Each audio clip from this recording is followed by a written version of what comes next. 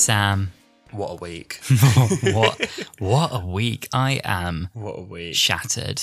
I'm absolutely shattered, but fulfilled. I'm smiling from ear to ear. I've had the most amazing week. I am so tired, and I can't tell if I'm excited or nervous that it's not stopping. Yeah. This wasn't a one-off. It's happening this week. No, I'm delighted. At the end of the Star Beast, I was thinking like, oh my gosh, like the come down from this is going to be horrific. Like I'm going to feel so low on Sunday now it's all over. And then I'm like, but it's not all over. Like I forgot, like there's 2 more, then there's Christmas. So it's really not all over.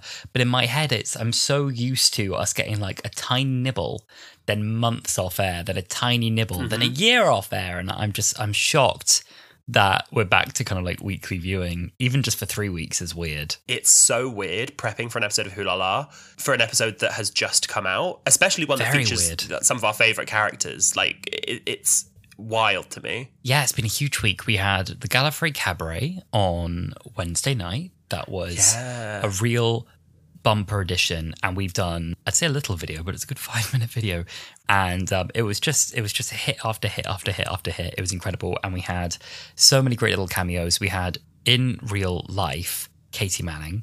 We had Bonnie Langford record a little video. We had Georgia Tennant record a little video, and then the video was Russell T Davies and the scream that went up in the room. You can see it at Hoo La La Pod. We put it on our X account. We've put it on our Instagram account. You can go and watch. The reaction was seismic because for Reese and Carrot, who are the creators and organisers of the Gallifrey Cabaret, I think like our one wish for them, because they are such true superstars, such gems. Knowing them is like, it feels like you know celebrities because they just have, they radiate star power. Like they feel like people who should be famous. Yeah. They are just so immensely talented and special people. It was just such an amazing night. Seeing all the different performers. Some of my favourites, there's a drag queen called Her who did a Jackie Tyler number. Yes. That was incredible. There was also an act who did the whole thing as The Wire. And again, as always, I keep saying our partners aren't Doctor Who fans and aren't really aware of it. They are very quickly becoming aware because of having us two with them. But trying to like softly explain to them why this person dressed as The Wire with a mic going, "Can I get a feed me?" and all of the gays going, "Feed me." Why that's so funny to their blank faces was really entertaining to me. That was so funny. The Wire kept like going to the audience like, "What's your name?" "Sarah." "Well, it doesn't matter, Sarah, because I'm gonna eat you." And I was like, yeah. It was just I mean, all of it was really special. And then so we had that. Then we had Bargain Hunt Day, which was surreal. And we saw ourselves, well, I saw myself and my sister on BBC One doing Bargain Hunt. I was so nervous when it was on. I was like, I had adrenaline going all the way through my body. I could feel it in my fingers and toes. You. I was so nervous. And it was really funny because my sister kept screenshotting me hate comments from Twitter, which weren't from like Doctor Who fans. They were from like... They were just Bargain Hunt fans. They were Bargain Hunt fans. They hated it. Regular Bargain Hunt fans were like, who are these two? And there was this one guy who, from his profile picture, is like in his 70s. And his first tweet was like, some very annoying haircuts on Bargain Hunt this week. And they did a follow-up one. And it was like, annoying voices too. And it was like, and I'm not done yet. Came back for another tweet. There was someone else. Someone else was like, oh, like terrible purchases from the blue team. Oh, they've got no idea what they're doing. And then later followed up with, I admit I was wrong. And it was like, made a profit, got the golden gavel. It was so good. It was so funny. And then in the evening, we had the Daleks colorization, which was a whole... I thought that was amazing. It's very divisive online where there's some real purists of classic Doctor Who where they're like, they cut it down by like half the length. They cut out these characters. They did this, they did that. There's a montage in there, which I just think is the campest thing. I agree it is very quickly paced, but it's like going through their plan, and Susan like fakes freaking out and has like a quick wink to camera to this like heist music, which is very like 60s inspired. Yeah. And I just thought it was the campest thing. I think it was really well cut together for someone who isn't going to sit and watch, because it's 7 episodes. It's about 3 hours long if you're going to watch the entire story. Yeah. And I just think it was a lot more digestible. And the thing is, it's right there next to the original Daleks on iPlayer. You can watch the original if you want. But just watch the original one. I just thought it was so fun. I can't wait. There was a gorgeous trailer like coming up at the end of it where they did like a supercut of the rest of William Hartnell's era going into Patrick Troughton's, and that it colorized as well. And that was just fantastic. That was fantastic. Excellent word. It was so much more than I thought it would be. I think I was expecting literally like a chopped down and coloured version of the Daleks. I didn't expect they would manage to add so much character to it. It felt like wherever they kind of inserted a bit of soundtrack and they made these really creative choices with the colour as well. It wasn't like just a literal colorization. There was a lot of like real stylistic choice in there as well. It felt like it all really helped communicate like, this is what the intention was with this. This is one way you can read this scene. And that made it really interesting for me. Yeah, and there were nice ways that they brought in modern elements without feeling like they were changing it too much. So they added a score, but it wasn't like they just slapped a Murray Gold soundtrack on there. It was like to the theme. But then they added like the exterminator blasts for the Daleks and some eye stalk shots that were like kind of emblematic of the new ones. And when the Dalek's head would turn, they'd add like little noises, like a little... Yeah, that was fantastic. That was a treat. Friday, we got a brief break. And at that point, I was starting to feel a bit insane because Doctor Who had sort of been the thing like stuck on loop in my head for so long that it was beginning to feel like ruminating. Like I was like, I'm actually like stuck on Doctor Who. I need to like actually now consume some other media or just like touch grass for a minute because I'm starting to feel weird. And then the event was obviously the screening for the Starbeast and a bit of a manic day, kind of getting ready for it, hosting for it, having people over, which I've always wanted to do. I mean, the event, we built up to it. We made some really lovely snacks. You made meat cupcakes, which were beautiful. We had little adipose marshmallows. We had oud marshmallows. Oud marshmallows as well with strawberry lace mouths. We had sonic screwdriver. I don't know what it was. I mean, I'd say cocktails, but you made like a mixing bowl's worth. Well, it was cocktails, but then you were like, should we just have it like a punch bowl and people can serve themselves? Really and I was strong. like, sure, which was definitely the way to go. It was very strong. It was strawberry vodka, which is blue, mixed with cloudy lemonade and blue curacao. I'm not going to gatekeep the recipe. You can make them at home. I'd love to see your photos. And you had gloriously bought all these glasses and cups and stuck Doctor Who stickers on them all so everyone could choose which one they would have, which actually was really good because everyone kept asking. It was really helpful. It helped people find their cups. Yeah. We're not going to get into the whole episode recap right now, but what I will say is the experience of watching Doctor Who with friends, and I feel so lucky that I've been able to make friends through Doctor Who in the last year, has just been the most like magical thing. To meet people who love this show as much as we do, it's just such a gift. You sitting next to me just like I was gripping your arm at some point. We were clinging to each other. Euphoric, that's what it was. Great. Like it was one of those like it was like a spiritual experience. It was so surreal being there and like just being in a room with people having like a shared love of something like that was really, really amazing. And like knowing that it was a true live experience that everyone was having together was I don't know, something really nice about that. I loved it. So what we're going to do for now is we're going to do a little bit of context about the episode. We're going to do a recap of the story. And then because we don't want to be the only ones telling you what we thought of the episode, we've also asked some of you what you thought. Exactly. So the Starbeast aired just the other day. It's so weird doing one so recent. This is so weird. It's so weird. On the 25th of November 2023, less than a week ago. I can't believe we're not talking about a 15-year-old episode. The overnight viewing figures were 5.08 million, which the Radio Times reported was the biggest drama launch of 2023, which I think is a massive feat given that it's November. I don't want that to be like understated. Yeah. It currently has an IMDb score of 7.8 out of 10, and we don't normally talk about this, but we wanted to give the Letterboxd score as well, which is a 3.7 out of 5. Yeah, it's a really interesting one with viewing figures, and it really proves a point that a lot of people have been making for a long time about the way that we consume television. So a lot of people wanted to point to viewing figures for Chibnall episodes and said, well, there you have it. You know, people don't watch Doctor Who anymore. It's dead. And this shows that, you know, a lot has also changed in terms of the way that we consume television. So obviously a lot of people don't watch TV overnight. If you look at the viewing figures on the same night for Strictly Come Dancing, it is massive. It's like, you know, 7-8 million. And the reason for that is like you have an audience who religiously watch shows live, like Strictly Come Dancing, would not watch it on catch up. And I'm sure the consolidated viewing figures would be really interesting for Doctor Who when we get then we get a 7-day and then we get like a 30-day figure or something like that. And that's like the final figure. But it was the biggest Doctor Who overnight figure since the 2019 New Year's special resolution. Yeah, biggest drama launch of the year. Wild, amazing. Well, look, we're not going to hold you back any further. If you haven't watched the episode yet, please, I implore you, go on iPlayer. It's in glorious 4K, which is amazing. But if you have already seen it and you perhaps want a refresher, here's a quick recap of the story. The story begins with the 14th Doctor recalling the adventures he once had with Donna Noble. After she absorbed a Time Lord's consciousness in their last adventure together, he had to wipe her memories of him to save her life. Donna tells us that she knows something is missing from her life. In present-day London, the Doctor bumps into Donna, who doesn't recognise him. She's with Rose, her teenage daughter. A spaceship crashes in the sky above them, which Donna completely misses. Donna and Rose head off together, and Sean Temple, Donna's husband, arrives in his taxi. The Doctor persuades Sean to take him to the crash site, asking about Donna on the way, claiming to be a friend of Nerys. At the crash site, the Doctor meets Unit's new scientific advisor, Shirley Ann Bingham. She sends a squad of soldiers to secure whatever's inside the ship. Inside is a glowing light that appears to possess them. The Doctor leaves to explore the escape pod. On the way home, Rose is harassed by boys who call her by her dead name, leaving Donna furious. Sylvia, Donna's mum, is desperate to prevent Donna from remembering the Doctor and says there's no such thing as a spaceship. Outside, Rose has discovered a creature named the Meep and shelters them. Donna discovers the Meep, yelling in horror that there's a bloody Martian in the shed. Silver is horrified and insists that everyone is hallucinating. Even worse, the Doctor has appeared at the front door.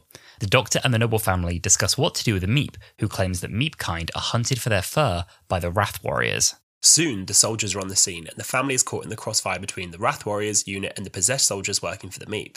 The family escape, and after a short trial in an underground car park, realise that the Meep is evil. Back at the crash site, the Doctor realises that the Meep ship has catastrophic potential to destroy London when it takes off. Shirley helps the Nobles escape, but Donna stays to follow the Doctor, using his name for the first time. The Doctor begins to deactivate the ship, but the control room is split in half by the Meep. With Donna trapped on one side, the only way to save London is to reactivate the Doctor Donna, who will have the knowledge to use the controls. Donna agrees to sacrifice herself, understanding that this solution will kill her. The Doctor Donna regains her memories and reverses the ignition, and to everyone's shock, doesn't die. It's revealed that Rose has absorbed some of the metacrisis when she was born, and as Donna's mental block fell away, helped dilute and slow the damage of the metacrisis. With the Meep captured, Rose and Donna choose to release their knowledge of a Time Lord, allowing Donna to retain her memories and take one last trip in the TARDIS with her best friend to visit Wilf. However, chaos soon ensues when Donna does it again and pours a cup of coffee on the console, causing the newly redesigned TARDIS to burst into flames and take off. So who's the boss? Where in time and space are Donna and the Doctor about to land?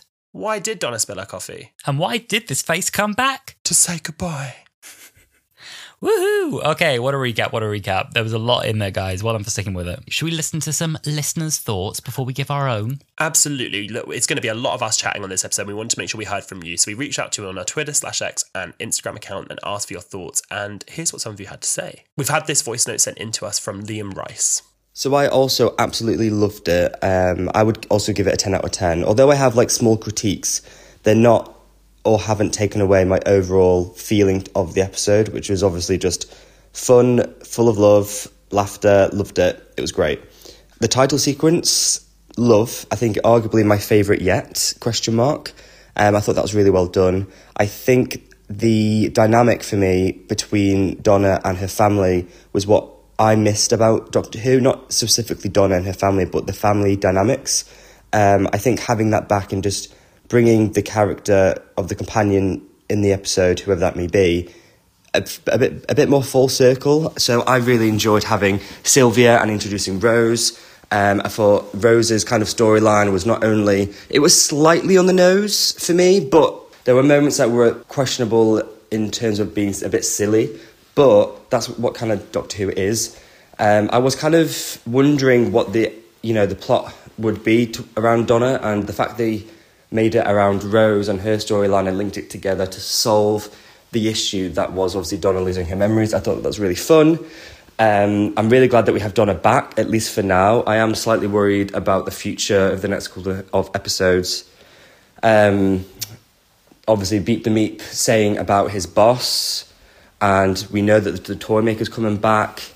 I got weird vibes around Donna at the end when she threw the coffee on the console. Although that's very Donna, it was very much like, is something else at play here? What's going on? Very interesting. Very interesting. I get what you mean there. I think it's a very Donna thing to be clumsy, but that was... Donna chucked that coffee, and either that was a very well-delivered comedy bit, or there's something afoot. Yeah, exactly. And even things like, the TARDIS has faced a bashing on more than one occasion. Having a cup of coffee spilt over a brand new TARDIS console, I don't know. I think I've got laptops that would survive that. So and erupt into flame like that, huh? But no, I agree with you on so much. I think the companion family dynamic is definitely something that I've missed in Doctor Who. I know that we got to know, like, for example, Yaz and Ryan's family, but it just didn't feel like it was in the same way. And certainly, I think in Stephen Moffat's era, it suffered from, like, Amy's parents barely being in it at all, Clara's family sort of dipping very loosely in and out. I think having time to really spend with the companions' family and flesh them out as characters really does benefit the story. Absolutely. So we've got one more voice note, which was sent in from Brad. One of the things, I instantly noticed was how strong the dialogue was. Like, everything is sharp and witty and quick. And that was my main takeaway. And the writing, I thought, was really compelling. And one of the things Russell T Davies does really well is humour in Doctor Who. Standout moment for me in the episode was Sylvia's interaction with David Tennant. I thought it was so funny. Oh, completely agree with Sylvia. I love the scene where she turns around and sees the Doctor knocking, and she's like, "You." There's an edit on Twitter where someone's put the Prowler theme from Spider-Man over Sylvia. There's so much there as well about, like, Jacqueline King earned her cash in these 11 steps, and it was so good. I agree. The humor is always on point. I think the jokes tend 9 out of 10 times to land really well. And that is something that I really, really loved about this story. It made me laugh a lot in the right places. Let me tell you something about a suit that tight. You can wear it up to the age of 35. And no further. Said with, like, genuine concern, like, let me tell you something. I'm telling this for your benefit. For your benefit. Let me say this now. Right, here we go. So if you're new to Hulala, we talk about our highs and lows, and that doesn't capture everything, so we've had to add in some mixed points or neutral points as well, which isn't quite so snappy. So we'll go semi-chronologically, and I'll open with a high for me is the brand new titles. I remember this came on, and I wish I'd almost recorded some reactions in the room so that I could segment this in, but I was just too distracted by the whole thing going on. And I was dazzled by the new titles, and every time they even come off my phone, I want to watch it again. I love the way that the TARDIS kind of like surfs the vortex, and it kind of skates and flips and spins from side to side. The way it drops down, we get a top-down perspective. The way the vortex also looks like it's got, a bit like the Jodie era really, all these different branching tunnels going off in different directions. Like, it's a terrifying place you could get lost, in the way that there's all these like multicolored mists and swirls, and it feels like, you know, something you could reach out and kind of wave your hand through. But it was really cool. The one flop, the caveat for me, where everyone went, was when the 60th diamond logo kind of span. Oh my God, in the viewing party, there was just like a collaborative, like, oh. It was really funny because everyone was going, yeah, whoa, oh my God, oh. And everyone went, oh, together at the same point when the logo span in. So that was a pretty unanimous feeling that was a bit of a flop. Yeah. I've got that in my mixed section for the title sequence, because I go with you. Visuals, adore. I love the colour palette they've chosen. I love it's like cloudy, misty, ethereal. I saw a few people online saying that they didn't like that there were cuts in it, because it's always been like you're following the TARDIS. Right, okay. But I love the cuts. I really liked cuts. it. I love watching like the bottom of the TARDIS brush against the mist. One thing that I didn't like about it is that the text of like the names and the title itself, they're not in sync to the theme, like how it's ever been. There's certain beats where you know the name's going to come in, certain beats where you know the title's going to come in, and it felt a bit to me like they had timed the sequence, because I can imagine that like they might not have gotten the theme until fairly recently, and a title sequence like this would take a while to animate.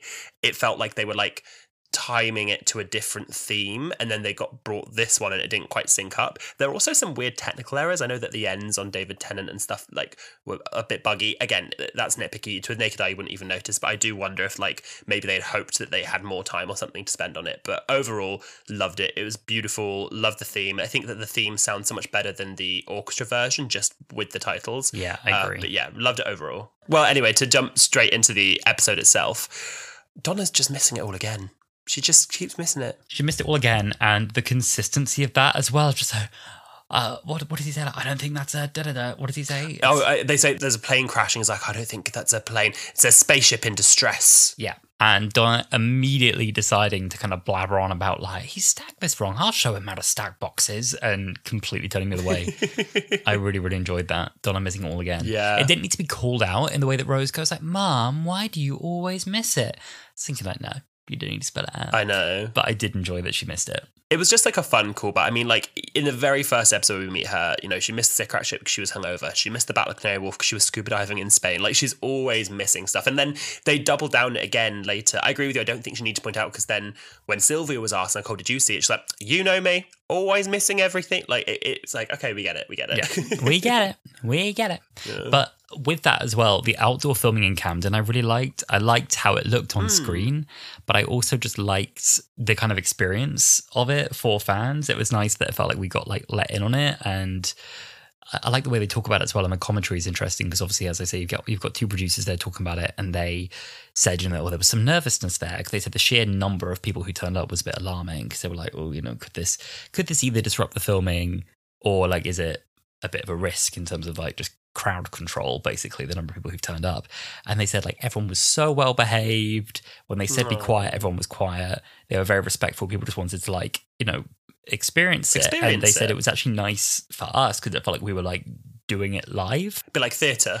Yeah, and they were like, it's just cool that like they were like kind of like there for the filming. Like that never happens that the fans get to be a part of that. So that was kind of cool. Yeah, one of the people at our viewing party was there and he was watching. He was like, oh my God, I was there for that bit. Oh my God, I saw when they were filming this. I saw the wind machines. And I just think that's such a special thing to have. Like, I remember even though I wasn't there, seeing all the filming photos in Cardiff, like live on Twitter when people put, oh my God, I've just seen Sylvia ship, because it was before they'd announced half the characters. And they were like, oh my God, obviously he's not in this episode. They're like, I've just seen Bernard Cribbins. Like, it felt very communal. And it's nice as well because we live in London that it's a place where we can go. And we did go the day before the Star Beast. We went to Camden. So when we were watching, we were like, oh my God, we were just up those stairs yesterday. Yeah. It's nice just like having places you can go that you recognise. I suppose that's how it feels all the time if you live in Wales. Exactly. If only we lived in Wales. I was astonished by how much of it was set because the sets were so good. There was a note in this that Vicky makes as well in the commentary, and she said the art department were very proud of the stairs because they've got like clutter on them. They've got like stuff that family would leave on a stairs. And Phil says that's a Russell thing. Stairs must always have things on them, like in life. And it's interesting. It ties in with a tweet I saw the other day as well about a similar thing. Someone was showing kind of screen caps of companions' bedrooms through series 1 to 4, and they were like, "I know these rooms. Like I've been the person in these rooms. Like this is a friend's room. This is like a lived-in space that reminds me of somewhere." And they feel like believable spaces. They're a little bit messy. There's disjointed colors. You know, like it's my place. I know that place, and I thought it was a really nice little touch. No, it's so cool. Talking about the Noble household, I wanted to touch on the family. A bit like Liam said, I'm so happy whenever I see a real family dynamic, and I'm going to lean on my nostalgia here. I do think that I've had a few days to kind of like ponder on my thoughts. I don't think that my review is going to be completely nostalgia based, but getting back to the Noble family, it's just really felt comforting. It was so sweet, and specifically getting to see Sylvia again. I love Sylvia's character, and I love what they've done with her in this, because we, especially watching some of Series 4 for Hulala, have sort of realised that she truly didn't treat Donna well, and a lot of Donna's confidence issues come from how Sylvia treated her. And I think that after knowing that Donna could die with the meta crisis, Sylvia, I think it really hit home when she was like, she still is, she's my daughter, and the doctor said, well, then why don't you tell her that sometimes? Yeah. I think that really hit home, because you can tell that she's really trying to just be like, you know, she doesn't live with Donna anymore, but she's still there in the evening cooking her a dinner, and Donna's like, I don't need you to do this. That tuna madras. Well, apparently it's a staple in the Russell T Davies household. I heard. Yeah, no, exactly. I wouldn't be a staple in my household, but I'm happy with that. And yeah, the scene where the doctor is coming in, she's just flapping about like, what do you mean spaceships aren't real? And da da da da. You didn't see anything. You didn't see anything. Yeah. when Meep is on Donna's leg and she's like, it's not real. She's like, it's not real. It's clinging to my left leg. I love that. It's like the totally transparentness of her keeping a secret. It's so obvious. It's so like, you didn't see anything, did you? Spaceships, they're not real, are they? And it's like, Granddad used to speak about spaceships and then he stopped. It was so tender when we were watching it, and when she was going on about how Granddad used to go on about spaceships, and then he suddenly stopped him when Sylvia just said, well, you had a bit of a breakdown, love. There's no real secret. And Donna believed for 15 years that she just had a breakdown. That was so devastating. I read that in Doctor Who magazine, the last one, and I said to you, I was like, there's something in here in the way that Catherine Tate is describing Donna. And I feel like it's a bit spoilery. And it was that reveal about like, well, Donna thinks she had a breakdown. And I was like, that is devastating that like for 15 years, she just thought that she had like a mental break and she doesn't remember what happened like from her wedding onwards. No one does. Like it's yeah, really, really, really sad.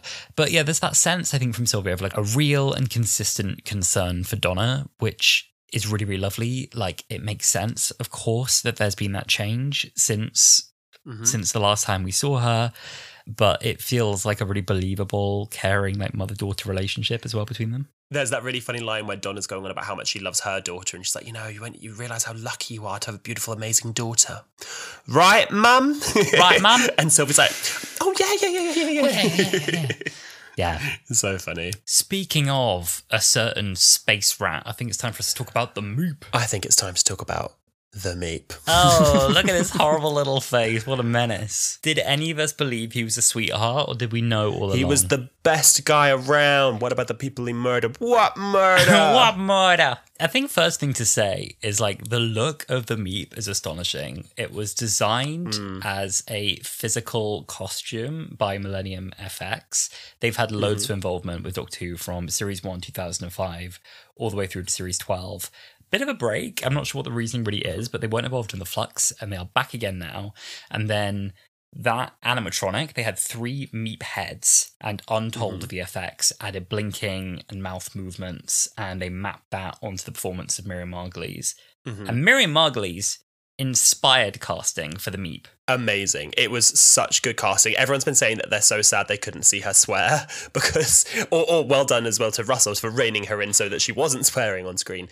It was inspired casting for the Meep. It was such a good Meep. I was walking around the whole rest of the day being like, do you want to be my friend? I've got some little friends. Oh, you ripped his tummy out. And then when she changed, she was like, oh, to hell with this Exhibit C. Oh, to hell with this. It was so good. One thing that we were talking about with this new era of Doctor Who is that we really want it to have a real cultural relevancy, because I think it has definitely had that at points and then dipped and maybe not had it at other points. And I saw online, someone sent it to me earlier, that, you know, in the Tube, they have those posters where they say maybe like, you know, Happy Mother's Day or Happy Easter or whatever. It was one of those, and all it said was, all hail the Meep. And the fact that that's now on the Underground, I'm just like, it's a win for the Whovians. The moment that got a real laugh as well was when the Meep is carried around the corner of these like steelworks, like on a Meep throne that kind of like resembles like the Iron Throne. One of them, oh, hail the Meep. All hail the Meep. All hail the Meep. I really, really enjoyed that. That got a good laugh at the viewing party as well. And I want to talk about the Wrath Warriors as well, because they were really good too. They were a nice mix of practical and VFX. I thought that the costumes on those kind of like stilts were great. It's also really funny because we all kind of saw the twist coming that the Meep was going to be evil, but I didn't quite expect the Wrath Warriors to be so like, well, hello, sir. Yes, I am soldier. Yes, and I'm just here to help. And it was so polite. They were so polite. And there's a scene in Unleashed where they're like, oh, we're very excited to do this. I'm Simon, and there's Gary over there. And it pans, he's in the meeting, and he's like, hello, and he just waves. I love whenever we see Doctor Who performers behind the scenes, and it's just like some nice like dad of 2 who's getting into his costume at the start of the day. He's strapping himself into the costume. That's always like one of the best behind the scenes bits. That's what we've been sorely missing. Thank God we have Unleashed back. Shirley and Bingham. I always love our scientific advisors. I loved Malcolm. I loved Osgood. Yeah. I like that they always really revere the Doctor. And I really like in this that she lets him get away with his way of working. Yeah, I was going to say, I love that in this, she does, kind of flips on his head, because, like you said, they always love the Doctor, always obsessed with the Doctor. And he kind of has that moment where he's like, waited your whole life? And she's like, you wish, I'm going to get a pay rise just for meeting you. Like, she is so unfazed by it, and I thought that was really, really funny. As much as I did like Osgood, I think it's a nice change as well from someone who's like fangirling for the Doctor, and maybe that was a bit of like a product of its time as well, like being like a fangirl, and especially like jazzing them up as like a nerd glasses plus inhaler plus like big long scarf and bow tie. And I think this time it's just someone who like really holds their own, and also just really cool that we've got this representation for a wheelchair user in a leading role and with a really great character. And I really like Ruth Madley as well. I've seen her in years and years, and she was stellar in that as well. I like her accent. Yeah, no, I like her accent. I like that she It's just completely cool, calm, collected at all times. She's not phased. One thing that I thought was really, really cool is that Unit know the Doctor's future, and I'd never really thought about this before, but the Doctor visits Unit all the time. So they see different versions of the Doctor, and so when she first sees 14, she assumes it's the 10th Doctor, and he says about, being a woman and being this and doing that, and she's like, but you can't know that, that's your future. And she's really taken aback by it, and I just think that that's really cool and something I've never properly considered before, that they probably see the Doctor out of order sometimes. So they then know his future or her future or their future. She doesn't even say it in that way. I think she says it's forbidden, which I thought was interesting. She does. And that feels like it's almost like on the Doctor's instructions, like, you are not to tell me about my future, was interesting. Exactly. One thing that a Hulala listener actually sent to us, which I thought was a gag, justice for Liz Shaw. Liz Shaw was scientific advisor number 1. The Doctor goes, I was scientific advisor number 1. But as we know from our Spearhead in Space episode in Series 2 of Hulala, Liz Shaw is brought on as the first scientific advisor of Unit, and then the Doctor comes on afterwards and joins as scientific advisor. So Liz Shaw really was scientific advisor number 1. Well, that's a bit of a shame. Then that they almost took that off Liz. I agree. We keep talking about Liz Erasure because poor Liz. Honestly, justice for Liz. We watched A Spearhead in Space, and I was like, "Who is this? Like, she's wonderful." But I don't think that she's been like really referred to very much at all in the new series, which is so strange to me because she is like spiritually the predecessor of Kate Lethbridge Stewart, but doesn't almost like seem to like get that that credit. So David Tennant stepping into the role of the Doctor, it's obviously just like, second nature. He just so embodies the Doctor for so many people in every way that he plays it. But there is something a bit different this time. There's a sense of carrying a bit more wisdom and a bit more age this time. And some people, what I really enjoyed that we could do, have been picking out like, oh, that moment was a bit 13 coded. Oh, that moment was a bit how 11 might say it. Oh, the 14th Doctor wouldn't have said that before, the 10th Doctor wouldn't have said I loved her, or those kind of things. So there's a bit of like vulnerability, wisdom, age, and the way David talked about it was saying, I'm older now as well, and it also comes through that filter, even if I was trying to play the same character. No, exactly. One thing that I really, really love about the 14th Doctor's portrayal, which is so different from the 10th, is that I never really realised it until we were doing Hulala and properly like assessing the character. The 10th Doctor always has so much baggage, like they can never tell anyone really how they feel about them. He doesn't ever tell Martha or Donna, or certainly not Rose, truly how he feels. He's just come off the back of losing the Time Lords. He's the last of the Time Lords. His whole role, even though he's quite a fun character at times, he is a very weighty role, and everything he says is quite like serious and has real thought behind it. And I think that the 14th Doctor can kind of allow themselves, especially after having been people like 11 and 13, to just have fun and be silly and also vocal about who they love and not afraid to talk about it. And he says about how much he loves Wilf and how much he loves Donna. And then when they're in the TARDIS and Donna's like, it's gorgeous, and he does that like little dance where he's like, wow. It's just so sweet, and I don't think that the 10th Doctor would have done that. He carries a little bit more, I think, of like a feminine energy within him. I don't know if that's the right way to describe what it is, but it feels like there's a willingness to like let these little quirks shine out a bit more in a way that was maybe a bit more restrained with the 10th Doctor, because the 10th Doctor in everything tried very hard to be cool, and there are definitely moments in this where you still see that.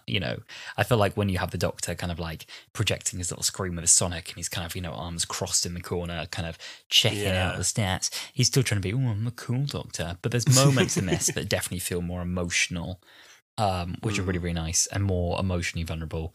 Talking about Wilf, for example, when we get to that moment, and he's like, of course, he wasn't a young man, and I love that man, and it was like, whoa, like this is a level of honesty suddenly, and then Donna being like, he's not dead, you idiot, you Dumbo, great big out space dunce. Dunce. And the physicality that David Tennant can bring to the role as well, I think, is always wonderful.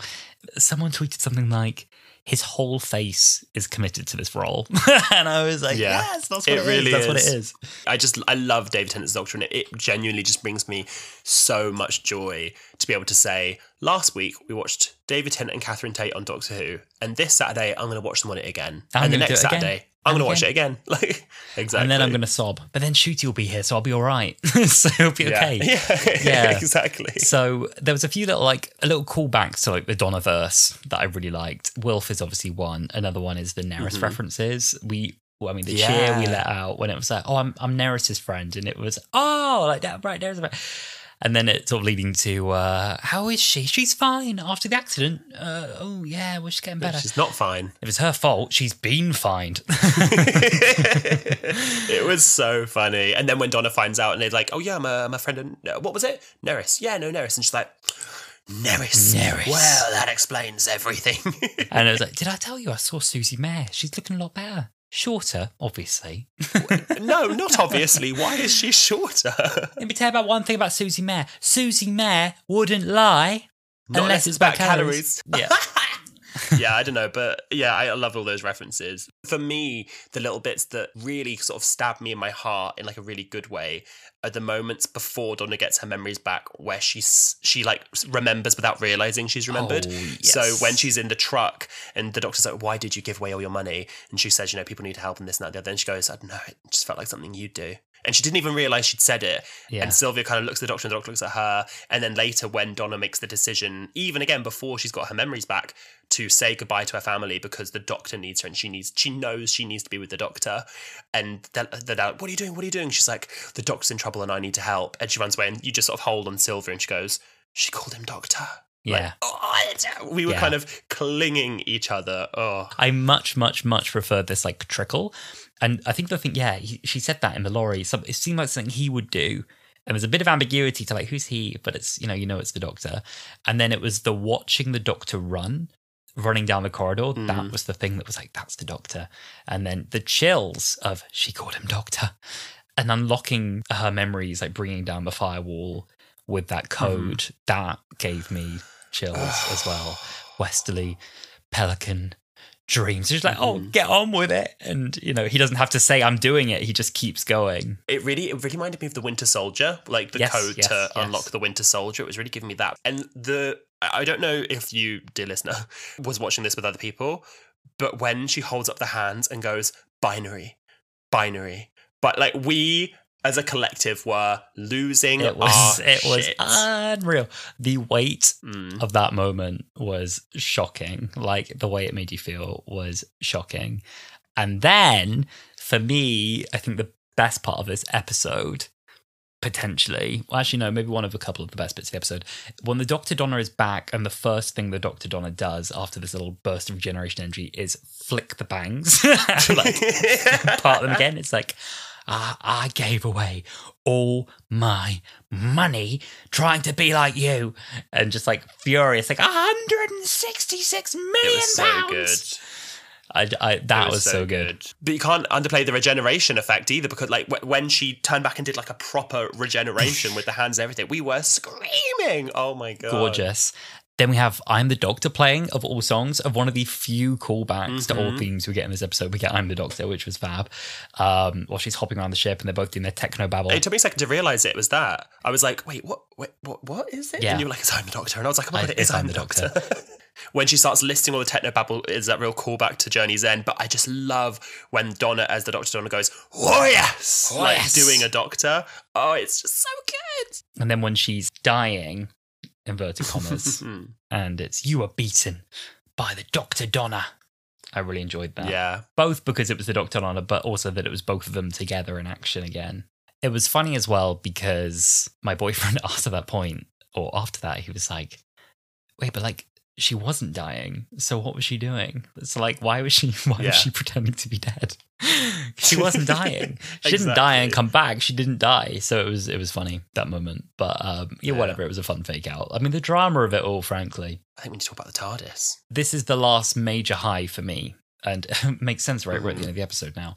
But the TARDIS, I mean, absolutely stunning. I am completely obsessed with that sense of space, and the way someone described it was like, it's like concept art they didn't have to dial back.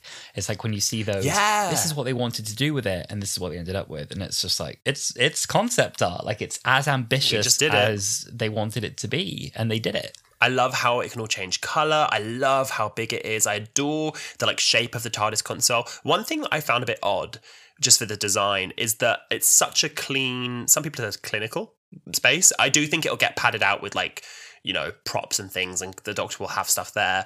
But one thing I found so odd is that the actual TARDIS console itself is quite dirty. Like the actual buttons and panels and stuff. Have you noticed that? I did the actual see panels that. are dirty, Yeah, but everything else is clean. It's retained the kind of like stuck on knobs and bolts around the actual TARDIS and the kind of little I just thought that was gadgets. a bit odd. Yeah, I don't know. But I loved it. Yeah, I loved it. I can't wait to see it. I feel like we were almost a bit robbed of getting to see it properly fly because you get the, whoa, I've done it again with the coffee cup and it suddenly bursting into fire. And like, I feel like it's almost like they wanted it to be Jodie's TARDIS and then needed a reason to destroy Jodie's TARDIS, but they didn't want to rebuild Jodie's TARDIS. So they didn't. It would have made sense if they'd still had Jodie's TARDIS and that was the moment that we got another one. But yeah, I mean, so joyful. The moment that I keep coming back to and keep watching again and again. First of all, it's obviously David running around, finding his own route around the TARDIS, going, "It's amazing!" And it's just like this real, like, childlike joy in this ancient eldritch creature of the Doctor running in circles around the TARDIS, just going like, "Wee, all the space!"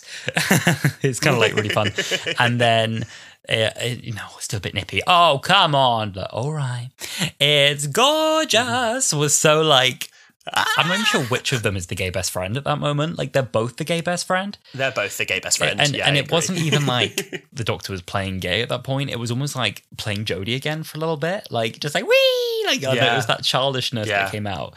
And I really, really, really enjoyed that. And then I'm excited to see what we're going to get from it as well, because the behind the scenes was you're going to see the set do amazing things. They are all individually controlled LEDs all the way around the outside, so much so that they say in the commentary that those lights can spell out words, even if they want to. So, and there's a huge display screen in there as well that we've not seen in action yet, like a scanner on the wall. So who knows what we're going to get out of that as well. Now let's bring this party down. Let's be party poopers.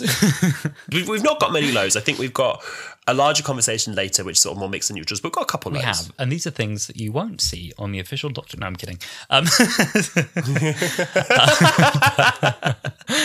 We have a few negatives. One that I think everyone openly laughed at, and we were all like, we just need to get through this bit. We just have to get through it. Was the opening prologue. I'd heard from the reviews that was how it opened. And I'm glad that I knew that was coming, because that was jarring. And I'm glad that I was almost like, okay, this is just for a bit and then we're past it. That, I mean, first of all, it's the fact that they didn't do both of them the same way. If they'd had the Doctor float in space and admittedly pretty lighting on him, a little weird in that he looked like a bit of like a pick your character screen. Yeah. And then they had like this quite jarring contrast of Donna kind of just like sat at the kitchen table and not lit in a very flattering way. And I guess maybe the contrast was meant to be like, oh, the Doctor and his like stellar cosmic life. And then there's Donna sat at a very ordinary real world table. But I found it a bit jarring when it went between the two of them. I think they would have wanted the Doctor in the TARDIS and Donna in her home, but they didn't have the previous TARDIS set, and they didn't want that to be the reveal of the new TARDIS, so they then were like, okay, we'll put them in space. But I agree with you that it did kind of look like a choose your own character screen. That's where the Doctor was waiting while the TARDIS was resetting. They were just like, he was just like pending reset. He was just floating in space, waiting to be picked up. Exactly. Well, look, at the viewing party, we were all a bit like, oh, I don't know, I didn't like that. But then I was saying to someone, I was like, look, this isn't for us. Yeah. We know what's happened up till now. Half of us have just done the Dr. Donathon. This is for the casual viewer who were like, oh, I liked David Tennant when he was on. I loved Catherine Tate.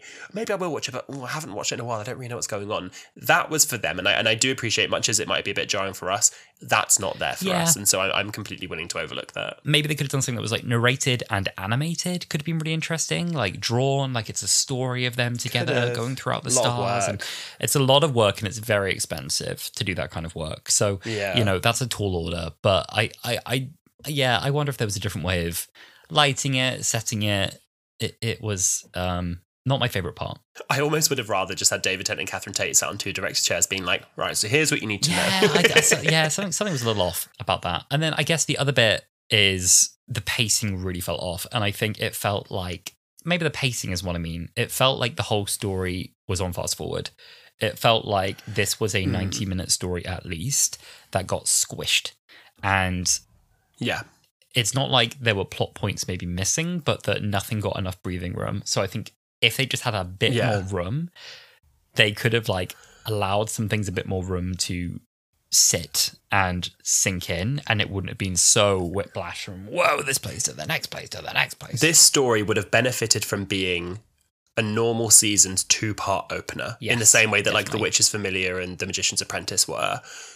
In that, I think this is what an hour-long story would have benefited from being a 90-minute story. For sure. 100% would have done. I was really surprised when they Yeah. announced these to be like 3 60-minute specials. I was like, oh, Yeah. like that's not very long to tell like 3 separate stories. And It was like 3 movies, really. yeah, and it's interesting now that the next 2 weeks we don't have to do any of the setup now. Well, we have to do setup obviously because they arrive in a new place and there's a new conundrum, but as in we don't have to reintroduce these characters. We know the Doctor and Donna now, and we don't have to have them find each other again. We start with them stepping out the TARDIS doors. It can be a bit of a cold open. Yeah, so it'll be interesting to see like how that maybe gives the story a bit more room. We'll get onto this, but the resolution for the Meta Crisis was a big deal because it was the thing that we were told was like unresolvable. What was it? 15 years ago? A bit less than that. Yeah. And About 15 years. it was a very quick resolution, which is fine. Yeah. Because it's Doctor Who. We literally said about this on the podcast. We were like, whatever they're going to do to undo the Meta Crisis is going to be quick. We kind of knew it was going to be quick, and they were like, because we're not going to want to focus on the how and the why because we know it's going to happen. So we'd rather see what will happen afterwards. So I think we knew it was going to be quick. However, and I think we should probably dive into this section. I think that the reasoning of what they did left a lot of people confused and maybe with more questions for something that was such a quick resolution. Yes, okay. And now, at this point in the episode, there's a major part that we haven't discussed, which is the role of Yasmin Finney as Rose. Rose Temple Noble? Or Rose Noble? Rose Noble. Just Rose Noble. Rose Noble. Oh, wow. And so we want to be like absolutely clear that we're really excited to see trans representation on screen, and we're really excited to see trans women in a leading role. And massive credit to Yasmin Finney for having one of her first jobs after Heartstopper be a leading role in Doctor Who is major. And we also want to say, like, we really think that I think the intentions were really good going into this about trying to make the right impression with trans representation on screen, and that behind the scenes, it feels like Russell T Davies has been really vocal as well about how he feels about these issues, and that's been really important to us as well as part of the queer community and the current climate that we're in for trans people at the moment and all the hostility they face. Yeah, no, completely. I think that it is so important, like you said, in today's climate to have trans people in the forefront of stories, to have stories about trans people, cast with trans people in those roles. I'm so proud of Yasmin Finney playing the role of Rose Noble. It's weird not saying Rose Temple Noble, but Rose Noble. And I think that we're going to talk about it more, but it might be haphazardly done at times. I don't think it was ever going to be perfect. This is the first time Doctor Who has featured trans actors before, and it's not the first time that a trans character had a leading role in this kind of show. However, in Doctor Who, I think this is the first time that a trans actor has had a leading role and been such a forefront of the plot and like the conversation of being trans and being non-binary and pronouns and such, that I don't think it was ever going to be perfect. So much as we are going to talk about the reasons we didn't think it was perfect, I don't think that should take away from the importance of the fact that the conversation is being had and these characters are being given a spotlight, because I think that's so important. I think that we should only be seeing more of that going forward, and I'm so excited to see how Rose's character develops in the show. Yeah, absolutely. So that's kind of the context going into it, I guess. And then the other acknowledgement is obviously to say that neither of us are trans or non-binary. So that is also like a place that we're coming from that we acknowledge. And so we're not going to come in here kind of waggling fingers and going, wow, the right way to do this is, because like we don't have that position. But like obviously it's important to us because this is a queer Doctor Who podcast. So what we've tried to do as much as we can, as well as like talk to our friends, some of whom are trans and non-binary, and take a good look as well online at like what people are saying and how people reacted to it, so we can get a good lay of the land to understand how other people felt about this episode too going into it. I definitely saw a lot of people online saying, oh, I'm non-binary, for example, and I love being able to see some kind of representation myself. And then I've seen trans people speak about things that they thought might not have been done quite well, and how the good intentions, as they were good, might have been a bit misconstrued in the plot. And I think that that's an interesting conversation to be had, especially, like you said, on a platform like this, Queer Doctor Who podcast. Yeah.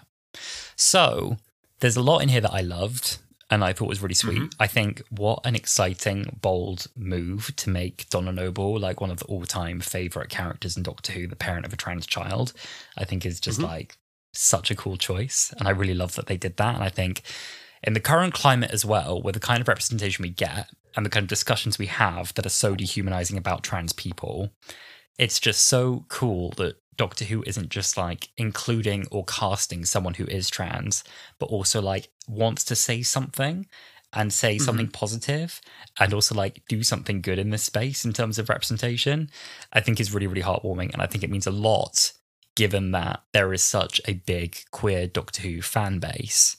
That they've tried to do it right is like a good thing in the first place. And Sylvia, also another icon on screen, embraces and loves her. Can you imagine if we'd had this come back and it was like, oh, by the way, like Sylvia's gender critical? You'd be like, oh my god, oh no! It's like, No, yeah, like oh my Sylvia's got a God. burner, and she's very. Sylvia's on Mumsnet. Sylvia would have been blocked on Hulala. So Sylvia is also like trying to do her best, and I think they do a really nice part about, you know, like she's a little clumsy and she wants to say the right thing. She turns it on off like, how should I approach it, and am I doing the right thing? And that's really nice. A low here immediately for me is that we never actually learn, in her own words, how Rose identifies. Her mother and father identify her as their daughter. They refer to her by she, her, and at the end, it gets a little more complicated because there's a lot of reference to binary, non-binary, and there's an implication that Rose's identity is as a non-binary person rather than as a trans woman, which is a little confusing.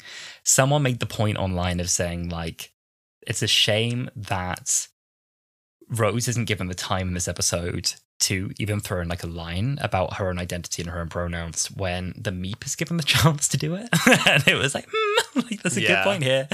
And it was almost like the line offered to Rose was about like scolding someone else for not asking about their pronouns rather than giving her the opportunity to say hers. I feel like, having looked at what the consensus is from trans and non-binary people and seeing videos they've made online and talking on Twitter and stuff about it, the general consensus, which I do think I agree with, is that it feels like this is a story about trans people written by and for cis people. And I think it was probably majoritively written by, as we know, Rusty Davies wrote the episode, but creatively driven by cis people.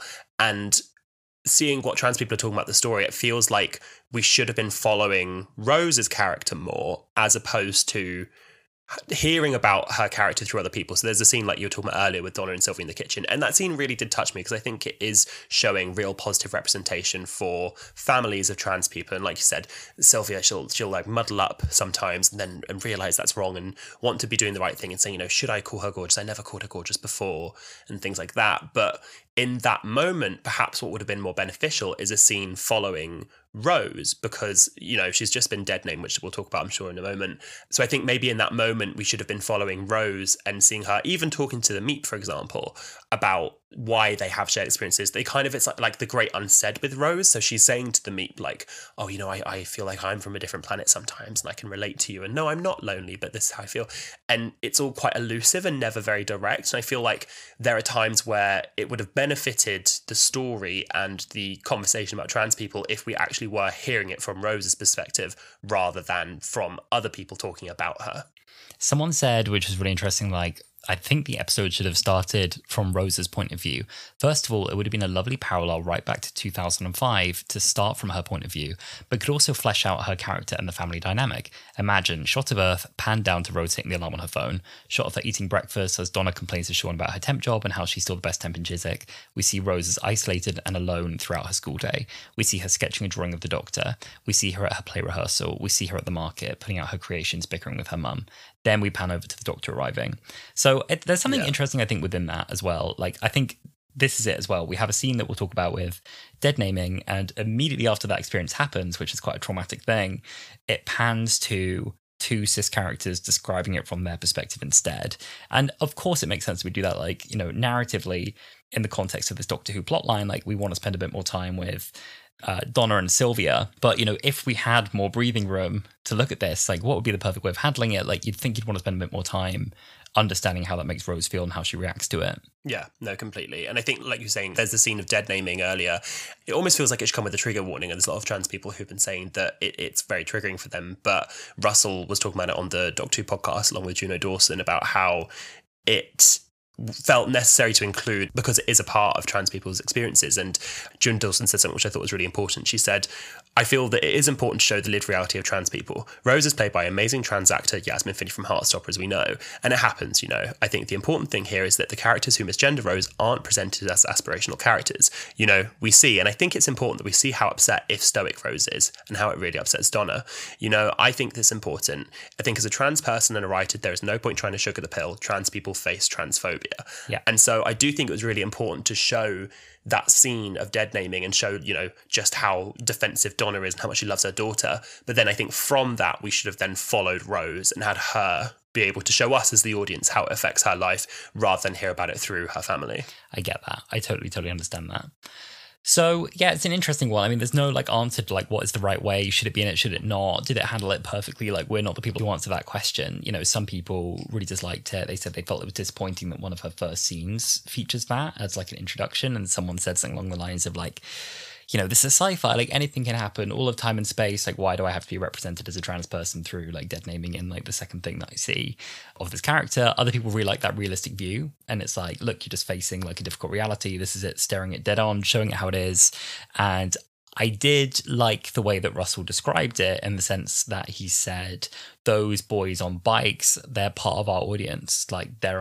Those boys are watching. And when you present that as well to a young audience who watches Doctor Who, it's part of as well saying what behavior do we accept? What do we think is okay? What do we normalize? What do we not? What do we call out as, who are the villains in this story? And I think that's pretty interesting as well. So, it's a difficult point. It's a point that we want to talk about. I don't think there's a right or wrong answer to the way that that's going to be handled. And as you say, it's within the context of a 1 hour story, of course. Yeah. One thing that I do, again, want to really give credit for is I think that Russell, much as he's not a trans person telling this story, I think he really has truly given it thought. And so there are flaws in this story, but there's been a lot of thought into it. And I think that's a really, really insightful thought that you brought up of Russell saying that I think it's important to show these characters on screen of the boys on the bikes because people like them will be watching this. Imagine, we were coming back now and we were in a slightly different social context and we wanted to say something about say gay people instead. Yeah. Would we want to necessarily sort of shelter a gay character from having these kind of experiences in their day-to-day life, in a climate a bit more like it was 20 years ago? Probably not. We probably also want to be realistic about what's there. I mean, what Russell is quite good at doing, I think, is writing a grounded world that kind of reflects the world we live in. And he's very good at those kind of believable social dynamics. And I think that helps root the world in something believable. Yeah. I understand why it's been done. A low for me, I think, is that this confusion around identity and not allowing Rose the space to actually define herself or even anyone else kind of allude to what her identity actually is beyond kind of my daughter and she, her, is then that when we get to a pretty critical plot point, which is binary, non-binary, it was wait, hold on. What? So the whole we're binary, she's not. Now, I still don't know fully how I'm meant to interpret the scene. So many people have interpreted the scene in so many different ways. And this is where I think it's got complicated. And different people dislike this for all kinds of different reasons. And I think it's just about the pacing problem. They didn't have space to expand this point well enough. So it was confusing in that I think up until this point, we've assumed that Rose is a trans young woman. And now that's been conflated with her non-binary identity. That link, I think, with her then saying non-binary, people read that to be her almost light bulb moment. That's what I am. And I think then people went, oh, because then the solution was, just like the Doctor, kind of male and female and neither and both. And the link to the meta crisis was a bit unclear there. So it was almost oh, is her non-binary identity part of why she's able to hold the meta crisis safely? Is that part of why it didn't kill Donna? Yeah, no, I've spoken to trans non-binary people about this since the show's been on, and they were saying that they really don't like there are so many amazing things that come with being trans, and they were saying, we can see, as she grows up, she discovers her creativity, for example. She's such a creative person, and there's so many positive things that come out through her transness, but they don't like the connotation, if this was the intention with the writing, that her transness or her non-binariness is coming through or has anything to do with the meta crisis. And it's this alien thing that's happened to Donna that has an influence on whether or not she's trans, because trans people are just ordinary people. They are ordinary, incredible people. Like Drock says, there's no such thing as an ordinary person. But there's a weird muddying of the water in that is the plot saying that something to do with her non-binariness or her transness is something to do with the meta crisis? Is that a separate point? Is it that, the Doctor is identifying as male there, Donna is identifying as female, and Rose is neither and both in everything? Like, it created like a weird tenuous link between whether or not she was saying I am non-binary or whether it's that I am not the binary. I think that's like the distinction that people are confused about there. Some people have read this to mean that she is trans because of the meta crisis. Like, oh, look at all the ways the meta crisis has influenced her life. It's bled through into her memories. It influenced the shed, her own name. And some people read like, oh, so she's trans because of the meta crisis. And I think that is the point that people really reject. Now, I don't think that was the intention. I think it's pure unrelated coincidence that her daughter is trans and has inherited part of the meta crisis and all this. And then there's this line, I'm finally me. And I think that all added to an element of confusion. Some people were saying like, wait, does that mean that she was non-binary because of the meta crisis? Now she has a different identity. And there was an element of confusion. I mean, it's, I think, reasonable to feel a little confused by these points. Yeah, no, for sure. I think the intention with the dialogue was truly to say we are binary in the mathematical sense. We are a binary in that we are two parts, like 1-2 binary. The Doctor, Donna, 2 binary. She is one part.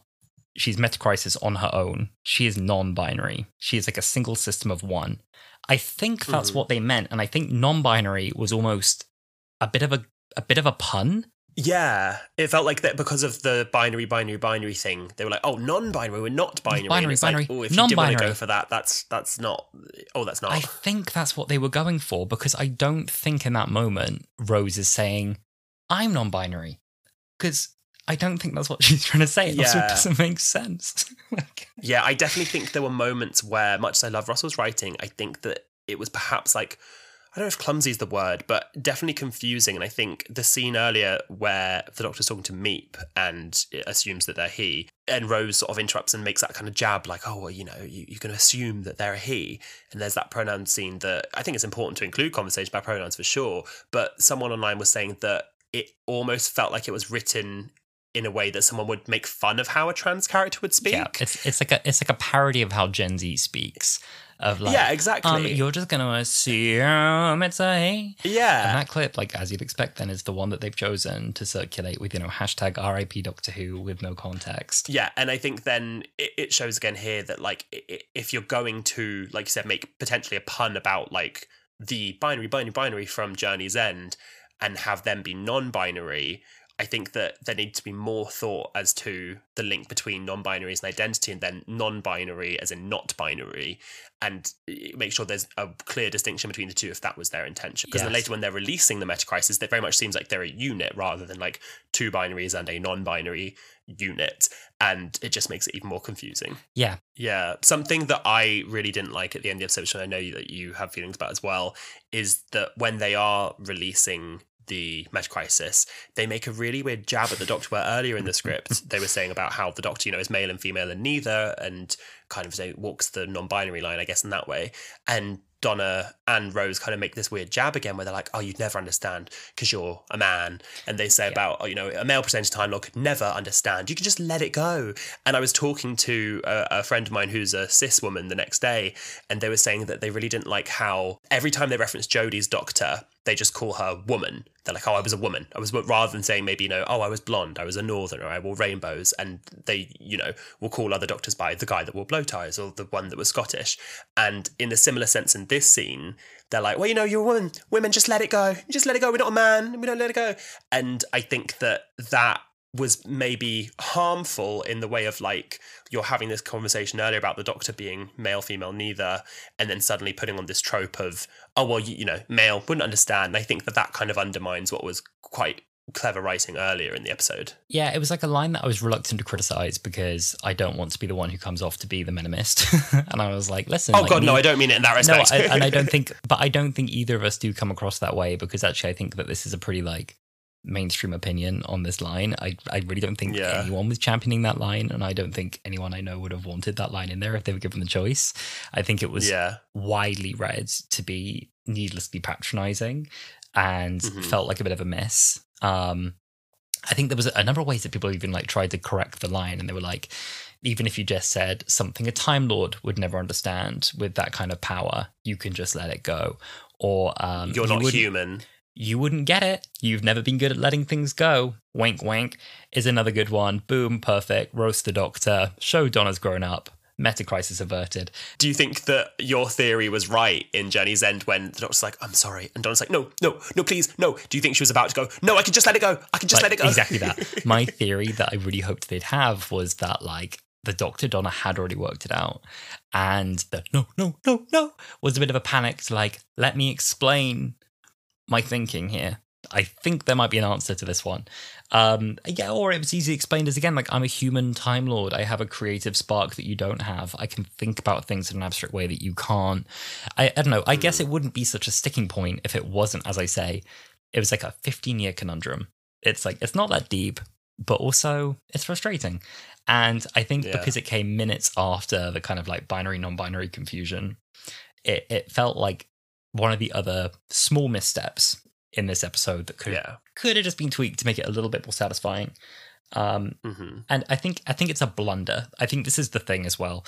These aren't such major missteps that we need to say, the era is cancelled. It's over. This is it. God, RTD no, done. RTD finished. But it deserves a conversation with a bit of nuance, I think. And that's what I think we lose entirely online.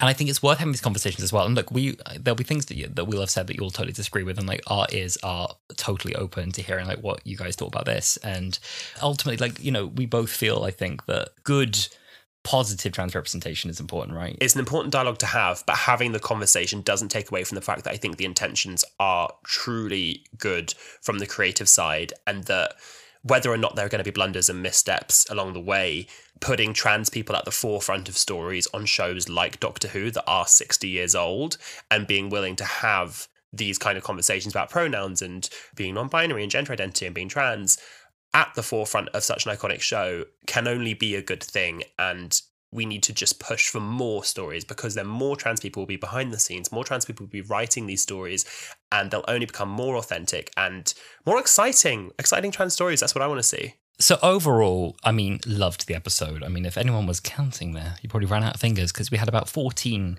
different high points there. And I think 2 or 3 kind of like low mixed points for us. And I think that's a pretty good mixed bag. For me, this episode probably comes in at a 4-star. I'd say. Yeah, I would say a 4-star. When they saw the 3-star rating for it was out, I was like, how dare it's going to be 5 out of 5. It wasn't a 5-star episode, but I think I would give it a solid 4. Right, Sam, it's Hula La, so we've got to play one of my favourite games. Oh, what is it? Go on, tell me. Are you ready to play? Camp or Damp? Camp or Damp! Woohoo! What? Yeah, I am more than ready. Hit me, baby. baby. Obsessed with gongs. It's pretty camp. It's obsessed with gongs. Do you think that's be a broader plot point? The woman in Abu Dhabi who's obsessed with gongs? Maybe. A friend of ours who was at the viewing party the other day said that they have a friend whose mum is obsessed with gongs, and every Christmas he buys her something to do with gongs. And last year he bought her a mug that just said Happy Gonkmas. So he was like, "This is written for her, but she doesn't live in Abu Dhabi." It's pretty camp. That was a fun moment. None of this is real. That was camp. And Donna be like, not real, it's on my leg. Not real. It's clinging on my... Get off me, you space rat. Oh, that was more camp. Space Rat was way more camp. Get off me, you space rat.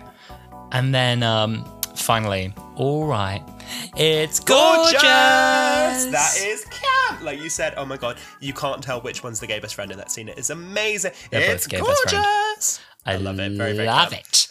Now, I haven't really got very many fun facts for you at all, apart from ones that you've kind of already heard throughout about physical sets. There being 3 meatheads. A really good fact I'll chuck in, you may have seen doing the rounds on Twitter, which was said by Phil Collins in the Mist. They're now spending on a single episode on VFX what they used to spend on a whole 13, 14-part series. That is how expensive the VFX are now.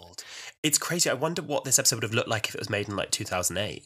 Cheap. I don't know if it would have been possible really in the same way. It would look like a Sarah Jane Adventures episode is what it would look like. My favourite shot as well, I don't know if you spotted it, the lift shot nothing's actually moving. No one's going in a lift in that shot. They did confirm. It's just the camera moving slightly down and there's someone lifting a bar over the camera. And there's another shot, I don't know if you caught, funny, where no one is actually moving, which is in the lorry, where they said that they had I was wondering, crew from around the set were basically just like rattling the sides. So they were sort of gently shaking. Because you see them kind of like just stuttering like this, and you're like, everyone was fake wobbling in that, which is good. Yeah. Great fake wobbling. Great fake wobbling. Well, I've got a couple of facts for you as well from the commentary. So they've confirmed that the boss, Meep's boss, we won't find out who that is during the anniversary specials, because as soon as we heard it, we both were like, oh my God, it's going to be the toy maker. And then I was like, why is the toy maker the Meep's boss? But David Tennant actually said during the commentary that he doesn't know the outcome, and he was told that he can enjoy it as a viewer. So we think that that's probably going to come potentially in Shooty season.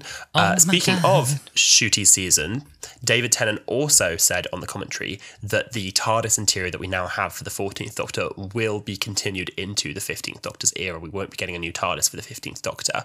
On the commentary, he said, I went on set today, which was the day of recording the commentary episode, where Shooty and Millie were filming, and it was a beautiful crane shot sort of passing across it. So we will be having this TARDIS interior for a while, which I love. I love it. I really like it. Next week, you can come back and you can enjoy Wild Blue Yonder with us. That is coming out in only 2 days after we post this. God, I can't believe. Thick and fast, baby. What are we going to do when a full series drops? Oh my God. I'm going to be sick and I'm going to be very tired. No, I'm super, super excited. This is actually the one that I'm most excited for, I think, because we've seen so little and it promises to be a bit dark and scary. And the fact we've not seen very much, I think is great going in blind. I've got no real expectations for what we're about to see. So, and as well, I think just getting the full hour, pretty much just Doctor and Donna together is pretty wonderful. Well, this is the thing. I spent so much of this episode being like, oh, I can't wait for Donna to get her memories back because it'll be the Doctor and Donna, the Doctor and Donna. And to get that next week, I'm so excited. There's been, I don't want to say any spoilers, but there's been some TikToks going around of clips of this episode. And I'm very curious where the TARDIS has landed. That's all I'll say. Oh. Do come back next week. And then the week after that, you know what's happening next week, Sam? We're getting Shooty Gatwa as the Doctor next week. Next week, Shooty Gatwa as the Doctor. My golly, I can't believe it. Well, look, before then, we've got 2 whole weeks of David Tennant and Catherine Tate to enjoy in Doc 2, and we, as always, would love to hear from you. Please tweet us, message us, DM us on all of our platforms. We're on Twitter/X, Instagram, TikTok, and Threads, all of which at Hulala Pod. Please send us your thoughts about this episode and next week's episode, Wild Blue Yonder. You can also rewatch old episodes of the podcast on our YouTube channel at Hulala Pod. And if you'd like to support the pod, please do follow us wherever you're listening. Apple Podcasts, whatever you're listening on. Spotify is most of you. And leave us a review if you enjoy the pod. We really appreciate it. And otherwise, have a very lovely week. Yes, have a lovely week. Enjoy Wild Blue Yonder, and we will see you right back here on Hulala Pod next Thursday. See you then, my darlings. Goodbye.